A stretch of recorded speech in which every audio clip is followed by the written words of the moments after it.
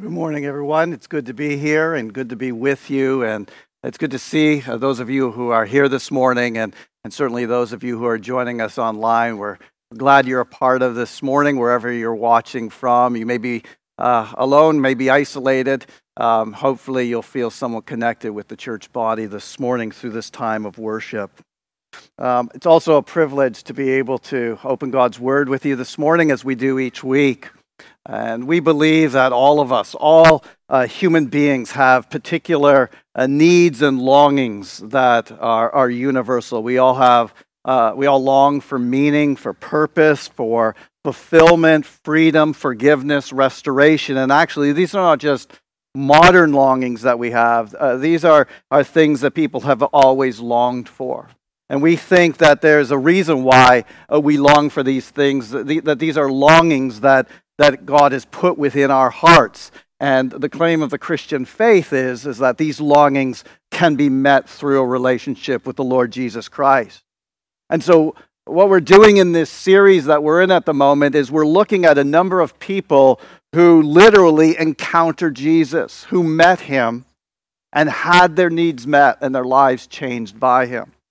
And today we're going to look at a story that comes in John chapter 8. The story, it's familiar to many of you. It's the story of Jesus and the woman caught in adultery.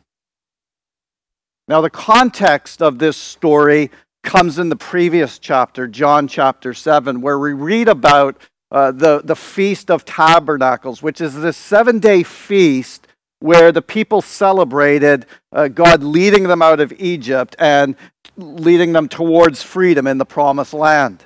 And on the last day of this feast, Jesus stands up and he declares, "If anyone thirsts, let him come to me and drink. Whoever believes in me, as the scripture has said, out of his heart will flow rivers of living water." He talks about this promise of living waters, this vibrant spiritual eternal life. He stands and says, if anyone wants that, if anyone wants all their needs and longings met, you can find them in me.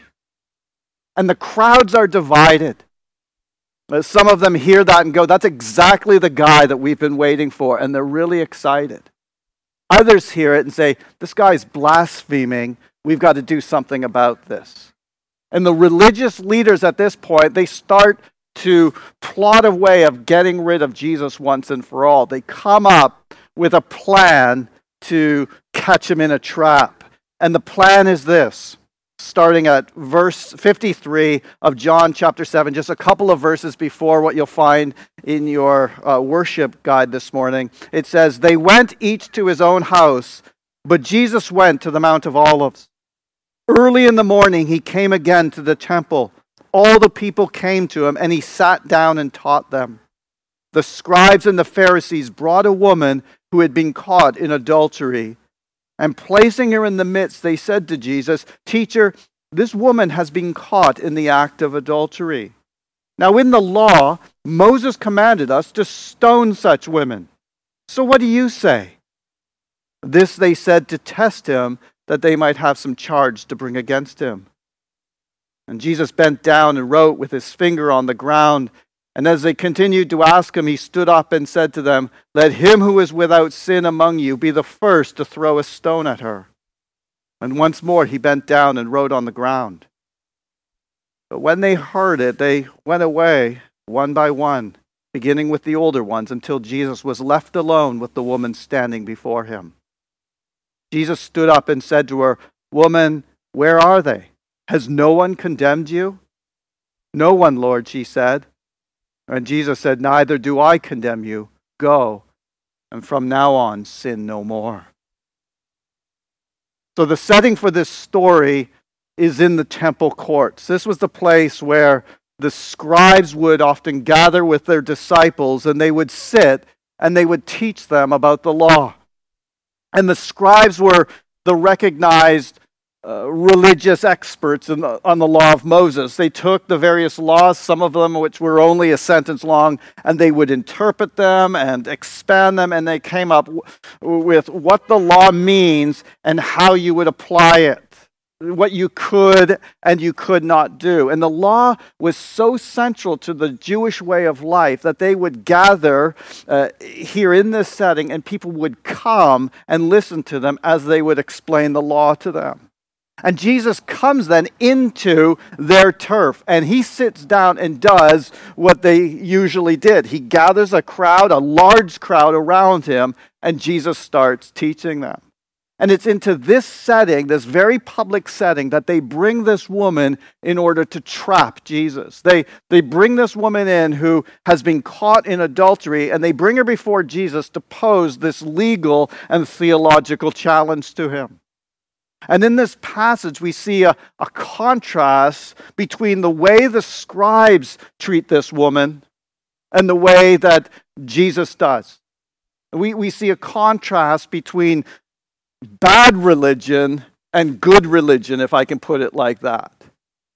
And the first thing we see is this: the scribes and the Pharisees brought a woman who had been caught in adultery, and placing her in the midst, they said to Jesus, "Teacher, this woman has been caught in the act of adultery. Now, in the law, Moses commanded us to stone such women. So what do you say?" Now, in one sense, they were right to ask the question, because the law in places like Leviticus 20 and Deuteronomy 22 did prescribe the death penalty for people in this woman's situation. But actually, John tells us that they didn't ask it because they really cared about the answer or they wanted to do what was right. Rather, they were using it as an opportunity to condemn Jesus, to put him in a trap. And the trap was this: if Jesus were to contradict the law and say, "No, that's barbaric, let this woman go free," he would be seen as a heretic overturning the law of Moses. On the other hand, if you know anything about Jesus, you know that he was a teacher and preacher of compassion. And so if he was like, "No, let's stone this woman where she stands," like that would seem to go against everything that he has taught and modeled to this point. And so Jesus is put in this position where he's given these two options, neither of which look particularly good. Either overturn the law of Moses, get branded a heretic and punished by the religious leaders, or stone the woman, uphold the law, and fall in line with the religious leaders of the day. And you can imagine the glee on the scribes' faces and in their hearts at this moment. They're like, "We've got him." They're thinking, "We've got him now. There is no way out for Jesus." And all the while that they're proud of themselves, they're completely oblivious to the fact that they are putting this woman through an incredibly traumatic experience. I mean, they are upholding the law, but in the process, they are treating this woman with no care or compassion at all. And although they consider themselves the upholders of the law, the way in which they are actually conducting this whole situation is really unjust. I mean, she was brought not into a private trial, a private place where she could be tried justly. She was brought into the most public place they could find. She's humiliated, probably no sense of dignity, terrified before the people gathered there to cast judgment upon her. There's even this nasty tone of chauvinism in their words. They say this: "In the law, Moses commanded us to stone such women." You can almost hear the sneer in their words. And what's more, actually, the law they're referring to was explicit that both parties who had been part of the sin, the act of adultery, were to be tried equally. Yeah, there's no hint of the man anywhere in this passage. It seems as though they only bring the woman in before Jesus.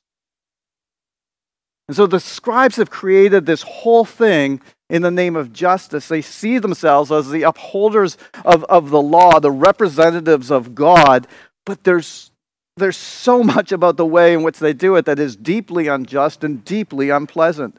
This is bad religion. This is religion that points at others but is deeply hypocritical. And maybe when you hear this, you think, you know what? That's exactly what I hate about religion. Actually, think about the cultural narrative today. Right? What is it? The idea that comes to mind when people talk about religion. Well, often people think that religious people are those who like to point at others and condemn others, impose rules on others, tell people what they can and cannot do. We often think about religious people as making others feel condemned, maybe not really caring about other feelings, but using people as pawns to a greater agenda that we have, all the while being riddled with hypocrisy, shouting even louder at others as a way of covering up the abuses and scandals within. And if you hear that and you think, that is why I hate religion. That is what I hate about religion. Well, I agree with you. And I think Jesus would as well. Because I don't think that is what Jesus came to establish. I don't think that's what God wants us to think of when we think of Christianity. And I would put it to you that the problem may not actually be religion itself. The problem may not actually be religion, but rather something that actually dwells in the hearts of the religious and irreligious alike.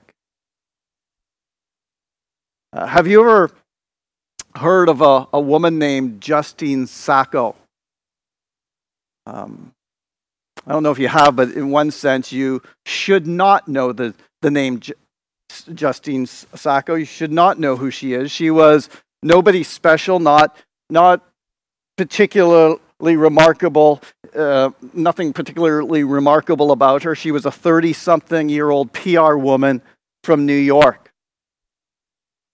And back in December of 2013, she made the long journey from New York to South Africa to visit family during the holidays. And as she traveled, as she began to tweet acerbic little jokes about the indignities of traveling to her 170 Twitter followers. Justine would just tweet these jokes, and no one would ever like or retweet.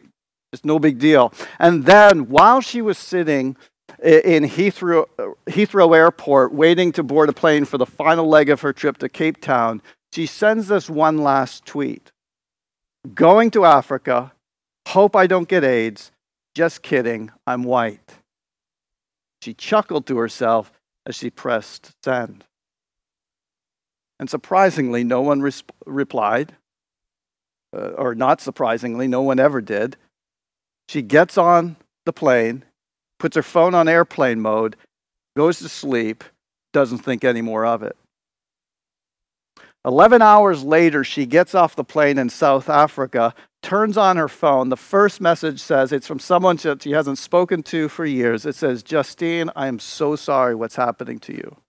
The next message is from her best friend. It says, Justine, call me now. You are the number one talked about thing on Twitter. You need to phone me. She's like, what's going on? She opens Twitter. Suddenly, she wishes she hadn't. Over those 11 hours, here's what happened. One of those 170 Twitter followers sent that tweet to a journalist who retweeted it to some 15,000 followers.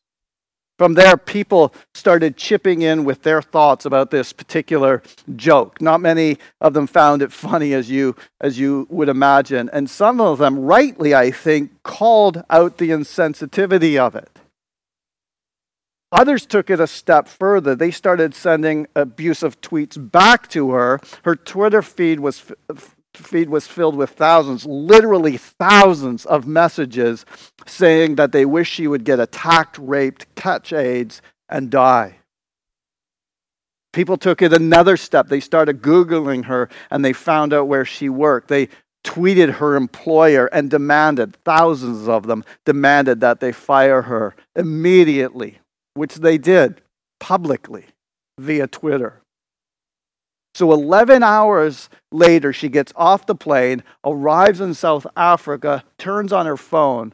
Her life has been dismantled. She is one of the most hated women in the world at that moment. She has lost her job, and people have even figured out what plane she was on so that they could meet her at the gate to take photos and live tweet her shame and embarrassment. Now, was she right to tweet what she did? I don't think so. I personally don't find it funny, and I definitely don't think it's wise. I think people were right to call out the insensitivity and the racially divisive nature of the tweet. But here's my question. Was the Twitter mob any better? I don't think so. I don't think so at all. John Ronson, a journalist who's written extensively on shame and the impulse to shame others, he says that the impulse to shame others is something that many of us, if not all of us, experience at some point. And although some people were no doubt, genuinely upset and had real justifiable reasons for explaining how they felt about it, for many, actually the shaming impulse is rooted to self-preservation. We want to tear others down to make ourselves feel better, perhaps even to mask things that are going on in our own lives and to divert attention from them.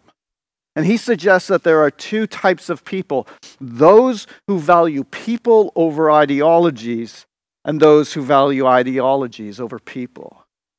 And he says that things like Twitter feed that second type of person, because Twitter is what he calls a mutual approval machine. It's a place where we surround ourselves by people who feel the same way that we do. And we love it when they approve us and say, yes, I like that I retweet that, I endorse that. And it makes us feel good.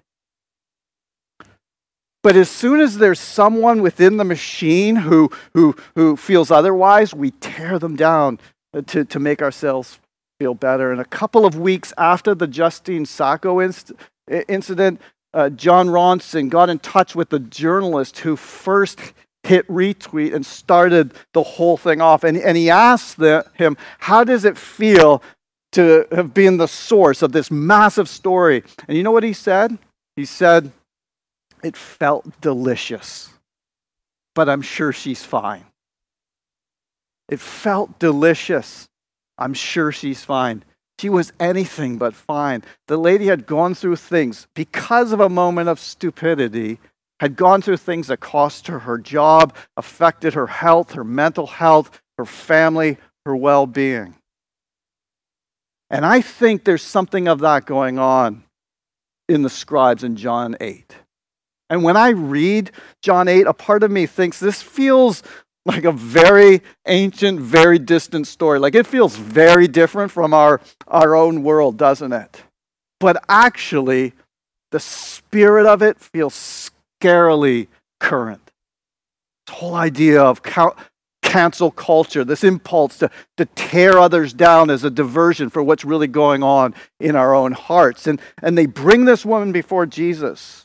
They put him in a trap, humiliating her in the name of justice. Yes, she was wrong. Yes, she has done something that was against the law. But were they any better? In the name of justice, no. They in the name of justice, they stoop to an incredibly unpleasant level. You see, they favor the ideology over the person. They effectively say, it feels delicious. I'm sure she'll be fine. Friedrich Nietzsche, writing, I think probably about Twitter, says this: whoever finds monsters, or whoever fights monsters, should see to it that the person, should see to it in the process, he does not become a monster. Whoever fights monsters must be careful that they do not become a monster. It's so easy in the name of justice to become deeply unjust and unpleasant in the result. And I don't think that this is an impulse that is confined to religion. I think many of us tear down others as a way of making ourselves feel better. I mean, moments like this, public shaming on Twitter or in the temple courts, wherever it happens to be, we touch on something that's rooted in many of our hearts, a desire to make ourselves feel better by tearing down others. And often that comes from a place of knowing not everything is right in here. But if I can just divert people's attention, maybe they won't notice my own brokenness. Our outward actions are often overcompensation for the internal brokenness. We say it often, the heart of the human problem is the problem of the human heart. And the scribes here, they passionately uphold the law, but at what cost? They think they will make the world a better place, but in the process, they make it worse. They make it more cruel, more insensitive. Now, to be clear, the law was good. I'm not saying laws and rules are bad. Actually, they are good things. And the reason that God gave such strong warnings like he does here in the Old Testament, he gives warnings, and in the New Testament like is because he cares about people and he cares about how we live our lives. We were created to live life to the full, and it pains him when we do things that in effect bring death upon ourselves. And here this woman is put in a place where she is shamed and embarrassed because people have loved the laws more than her. But God loves people, and his laws are a way of pointing us to the life for which he created us. And the mistake the scribes make is to put the ideology above the person, to love the law rather than the person. And they seem to think that they are enforcing the law, that in enforcing the laws you can change the person's heart. But that just does not work. You know, Fred Gray, one of the most significant civil rights lawyers in American history, he spent time working with Rosa Parks and Martin Luther King Jr. on the Montgomery bus boycotts and many other things. And Fred Gray, looking back over his life and at all that he had achieved, he uttered this sentence, which I find sobering. He said, "I was able to change the laws, but I couldn't change the hearts." I was able to change the laws. I couldn't change the heart. And in a single sentence, I think Fred Gray has summed up what is wrong with bad, toxic religion. Religion that puts laws, ideologies above people. You can enforce the laws all you want, but it will not change the heart. The law is not the problem. The law points us towards the good life that God wants for us. The problem is when we put it in the hands of corrupt individuals, it becomes monstrous. The law can't change hearts. And the irony of this passage is that the only hearts that seem to be getting changed are the hearts of the religious people. And they're not being changed for the better. In enforcing the law, they become more and more toxic, more and more ungodly in the process. This woman encounters the scribes, and it's a horrible experience. She feels condemned, she feels dirty, she feels humiliated. But when she encounters God himself in the person of Jesus, it's entirely different. It's life-giving. It's beautiful. This is what happens. Jesus bent down and wrote with his finger on the ground. And as they continued to ask him, he stood up and said to them, "Let him who is without sin among you be the first to throw a stone." Jesus, faced with this controversial question, bends down and starts to write on the ground, which admittedly seems a bit odd, doesn't it? I mean, what is going on here?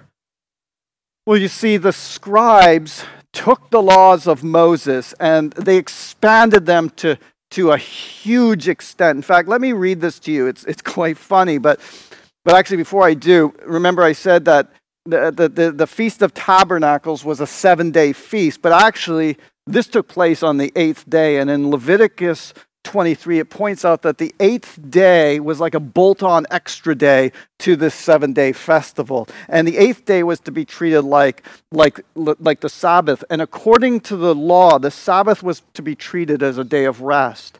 And the scribes took this idea of a day of rest and they expanded it, and they just came up with this just massive list of what you could and couldn't do on the day of rest. And here are some of them. The forbidden actions are sowing, plowing, reaping, binding sheaves, threshing, winnowing, sorting, grinding, sifting, kneading, baking, shearing wool, whitening wool, combing wool, dyeing wool, spinning, weaving, making 2 loops, weaving 2 threads, separating 2 threads, tying a knot, untying a knot, sewing 2 stitches, tearing for the purpose of sewing 2 stitches, writing 2 letters. Stop there. I mean, we could go on and on and on. But writing 2 letters, it was illegal, according to the scribes, to write 2 letters on the Sabbath. So Jesus gets down and he starts writing on the ground. So what's going on there? Well, actually, the scribe said that in not all circumstances is that illegal. Because what if you were to write on something that is not permanent? For example, dust. So they actually said you were allowed to write on something that is not going to keep that writing. So you could write in the dust. In fact, weirdly, they said that you could write in fruit juice. I don't even know how you could do that. But as Jesus gets down on the ground, I think he's saying, look, I know the law. And I know your interpretation of the law inside and out. You are not dealing with some amateur hack here. You are dealing with someone who knows and upholds the law. And we don't actually know what Jesus wrote on the ground. And commentators have speculated and debated that for years. And I think actually the most plausible interpretation, and it is quite popular, is that what he was writing to, or alluding to at least, is a verse from Jeremiah 17 which says this: "Those who turn away from you will be written in the dust, because they have forsaken the Lord, the spring of living water." I think that is probably what he was either writing or alluding to. And the reason I think that is because you think back to John 7, and Jesus stands up at the feast. What does he say? "All those who are thirsty, come to me, get the streams of living water." What do? They say, "No, we're going to arrest him." They literally forsake God and cut themselves off from streams of living water. And Jesus writes in the dust saying, this is what effectively is happening to you. You are becoming temporary. You're going to be blown away because you have rejected me, the stream of living water. The irony is that by pursuing a religiously pure life, they get exactly the opposite. They miss out on the living water, the vibrant spiritual life that Jesus came to offer.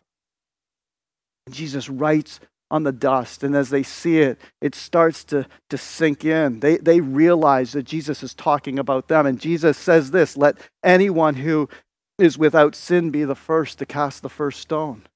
And this is a brilliant response, because actually the verse that they are quoting requires that the person requires the person who throws the first stone must be the one who is the witness to the crime. So when coming to Jesus and saying, "Go on, stoner," they are actually being very selective with the law. And so think about Jesus' whole action here. He is writing on the ground and saying, "I know the law, and I know your interpretation of the law. I know it better than even you do. And I can see right now that you are being selective in the law." And he throws it back into their court. He says, "Any one of you who is without sin, as the law requires, go on, throw the first stone. But be careful, because if you throw that stone, you better make sure that there's nothing in your heart that requires a stone to be thrown at you." They're like, "Oh man." It's like a mirror reflecting back what's in their hearts, and they don't like it. And so they melt away, all the accusers, until the only people left are Jesus and this woman, the adulteress and the stream of living water. Or as Augustine said, the two were left alone, misery and mercy. I love that. This woman who has been shamed, humiliated, and abused by those who claim to represent God now finds herself face to face with God, with the embodiment of mercy. And I can't imagine what must have been going on in her mind at this point. Probably a mixture of confusion, relief, and fear. What's going to happen now? Is Jesus going to pick up a stone? She's standing there not sure what's going to happen. Jesus stood up and said to her, "Woman, where are they? Has no one condemned you?" She said, "No one, Lord." And Jesus said, "Neither do I condemn you. Go and leave your life of sin." And in a moment, everything's turned around. That moment where she's facing death, it's gone. She's set free. Everything's changed. She encounters the scribes. She feels awful condemned. She meets Jesus. She feels free, made alive again. And then in this moment, I think we learn two powerful things about Jesus. And the first is that Jesus sees the heart. He knows what's going on in here. mean, Jesus is no fool. He knows that this woman probably is guilty. Why? Because at the end of the passage, he says, go and don't do it again. Jesus knows. But he can also see beyond the external actions to know what's going on in the heart. And indeed, if it was Jeremiah 17 that Jesus was alluding to, actually Jeremiah 17 talks about this very thing. It says this: the heart is deceitful above all things and beyond cure. Who can understand it? The implicit answer is no one. No one can understand it. But I, the Lord, search the heart and examine the mind to reward each person according to their ways, according to what their deeds deserve. The heart is deceitful. There's only one who can understand it, the Lord Jesus himself. Jesus can see the heart. And he can see the heart of both the woman and the scribes, both the religious and the irreligious. He sees beyond the actions and sees what's going on inside. He sees beneath the religious activity of the scribes and can see the corruption and the hypocrisy in their hearts. And in the same way, he can see beneath the law-breaking actions of this woman and see the vulnerability, the hurt, the need, the pain, the fear in her heart. And he turns the whole mess of a situation on its head. Jeremiah 17 says, you are my refuge in the day of disaster. Let my persecutors be put to shame. But keep me from shame. Let them be terrified, but keep me from terror. Bring them to the day of disaster. And that's exactly what Jesus does. On this woman's worst day of her life, when she's at her absolute weakest and lowest, what does he do? He shames her shamers and removes her shame. He takes away her fear and he puts the fear of God into the so-called representatives of God. He takes away her day of her destruction and makes it their day of disaster. To the scribes, it's like he says, you are in danger of missing out of the very thing you claim to have access to, the streams of living water. Don't miss out on it. And to the woman and to all of us, he says, if you're thirsty, come to me and drink. The only qualification you need is your thirst, nothing more. Come to me and drink streams of living water. Jesus knows the heart, which means he knows everything about us. He knows everything I do, everything I think, everything I say. He knows my motives better than I do. And in one sense, that's terrifying because there's stuff in here and in here that I'm glad that none of you get to see. And you're probably glad you don't get to see it either. And part of me thinks, I don't want anyone. I certainly don't want God seeing that. Jesus sees it. But he also loves me despite what is in here and in here. He sees our hearts and he loves us. And he says, like he says to this woman, neither do I condemn you.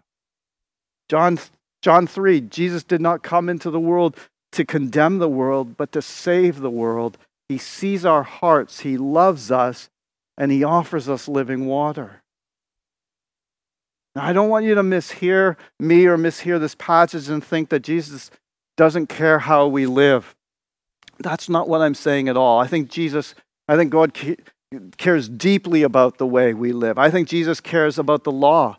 He said in Matthew 5 that he didn't come to overturn it, but to fulfill it. I think actually Jesus understands and appreciates and upholds the law more than the scribes do. Because he doesn't just look at the letter of the law, but the spirit of the law, what it was intended to do, which is to point us towards life to the full. I think Jesus cares about the way we live. He isn't saying that we can just go and do whatever we like. He says, go and leave your life of sin. There's something better for you, he's saying. Look where this has got you. Follow me. You'll get something far greater. He empowers this woman to live a far, far better life. He doesn't expect her to experience mercy and then just go on doing the same thing. No, mercy is meant to transform us. It is meant to bring us, to direct us towards life to the full, which raises the question, if the heart of the human problem is the problem of the human heart, and laws do not change hearts, what can change hearts? Well, Jeremiah says the heart is deceitful above all things and beyond cure. Who can understand it? There is one person who can understand it, and I think that very same person is the one who can cure it. Jesus not only sees our hearts, he heals our hearts. Jeremiah said, "Heal me, Lord, and I will be healed. Save me, and I will be saved." And God replied this, "I will give them a new heart to know me. The days are coming when I will make a new covenant with the people of Israel. It will not be like the covenant I made with their ancestors, which they broke. I will put my law in their minds and write it on their hearts. I will be their God, and they will be my people, for I will forgive their wickedness and remember their sins no more. Neither do I condemn you." God's answer to the problem of the human heart is not more and more laws that stand like an external judge and go, "You got that wrong again and again and again." Rather, God heals our hearts and gives us a new heart that can know him by filling us with streams of living water, by writing the law on our hearts, not as an external judge, but as an internal compass. He comes and dwells within us. He gives us He forgives us in our failings, and he empowers us to live new lives, which is why when Jesus says to this woman, "Go and sin no more," he's not saying go out and do the impossible. He is saying, "I am now, through this encounter, empowering you to live life to the full." Jesus encounters her and changes everything. She met the bad religion. It just made her feel awful and condemned. When she met Jesus, it made her feel alive and loved, perhaps for the first time. Now, I don't know, when you hear this story, how you think it connects to you. Maybe you've thought this is an unusual story and an unusual sermon. I don't know, but just maybe you've heard me reflect on it. You maybe identify with little bits of it. I don't know where you might see yourself in this story. Perhaps there are some of us here today who, if we're completely honest, would say, "Yeah, I think there's a bit of the scribe going on in my heart." Maybe you're aware of areas where you tend to think that Christianity is about rules rather than relationship. Maybe you're aware of things that you've said, attitudes that you hold that actually mean you come across as condemning or judgmental. Less like Jesus, more like the scribes. If so, the appeal to you is this: don't miss out on the streams of living water. I don't think when Jesus wrote in the dust, he was saying, "That's it, there's no way back for you." I think he was saying, "You are in danger of missing out, but there is so much for you. Come to me, all who are thirsty, scribes included, and drink." If you know today that you have maybe got a view of Christianity that is about rules rather than relationship, where you come across like that to others, or you may be using external religious action as a way of covering up for the brokenness that is internal to you, come to Jesus. Ask him to heal your heart and fill you with living water today. Or it may be that you identify more with the woman. You're aware of the brokenness within. Things you just think, "I so hope God doesn't know that about me. Because if he did, he couldn't love me." Well, he knows. And he says over you today, "Neither do I condemn you." And my hope is that you come to believe that today. That you come to him, that you experience the streams of living water, the Holy Spirit dwelling within you, washing you clean and making you new. Let's pray.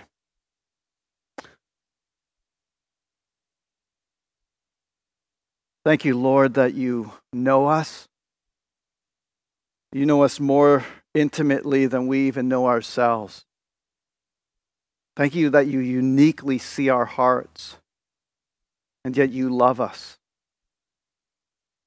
Thank you that you did not come into the world to condemn the world, but to rescue it, to save it. You said, "I come to give you life and life to the full."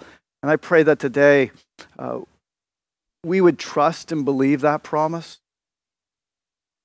I pray for those of us who identify with the scribes that you would come and soften and heal our hearts. We have attitudes that are maybe not representative of how you truly feel. I pray that you would make us more like you. I pray that where sometimes we just use external religious activity to cover up what's going on in our hearts, I pray that we would be honest and authentic, have the courage to confess. And would you fill us with genuine living water? I pray for those of us who feel ashamed, broken, vulnerable today.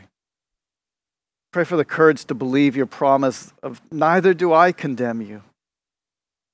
I pray that today people would encounter you, Lord Jesus. Pray that you would fill us afresh with your Holy Spirit, with the streams of living water, that it would bubble up to eternal life.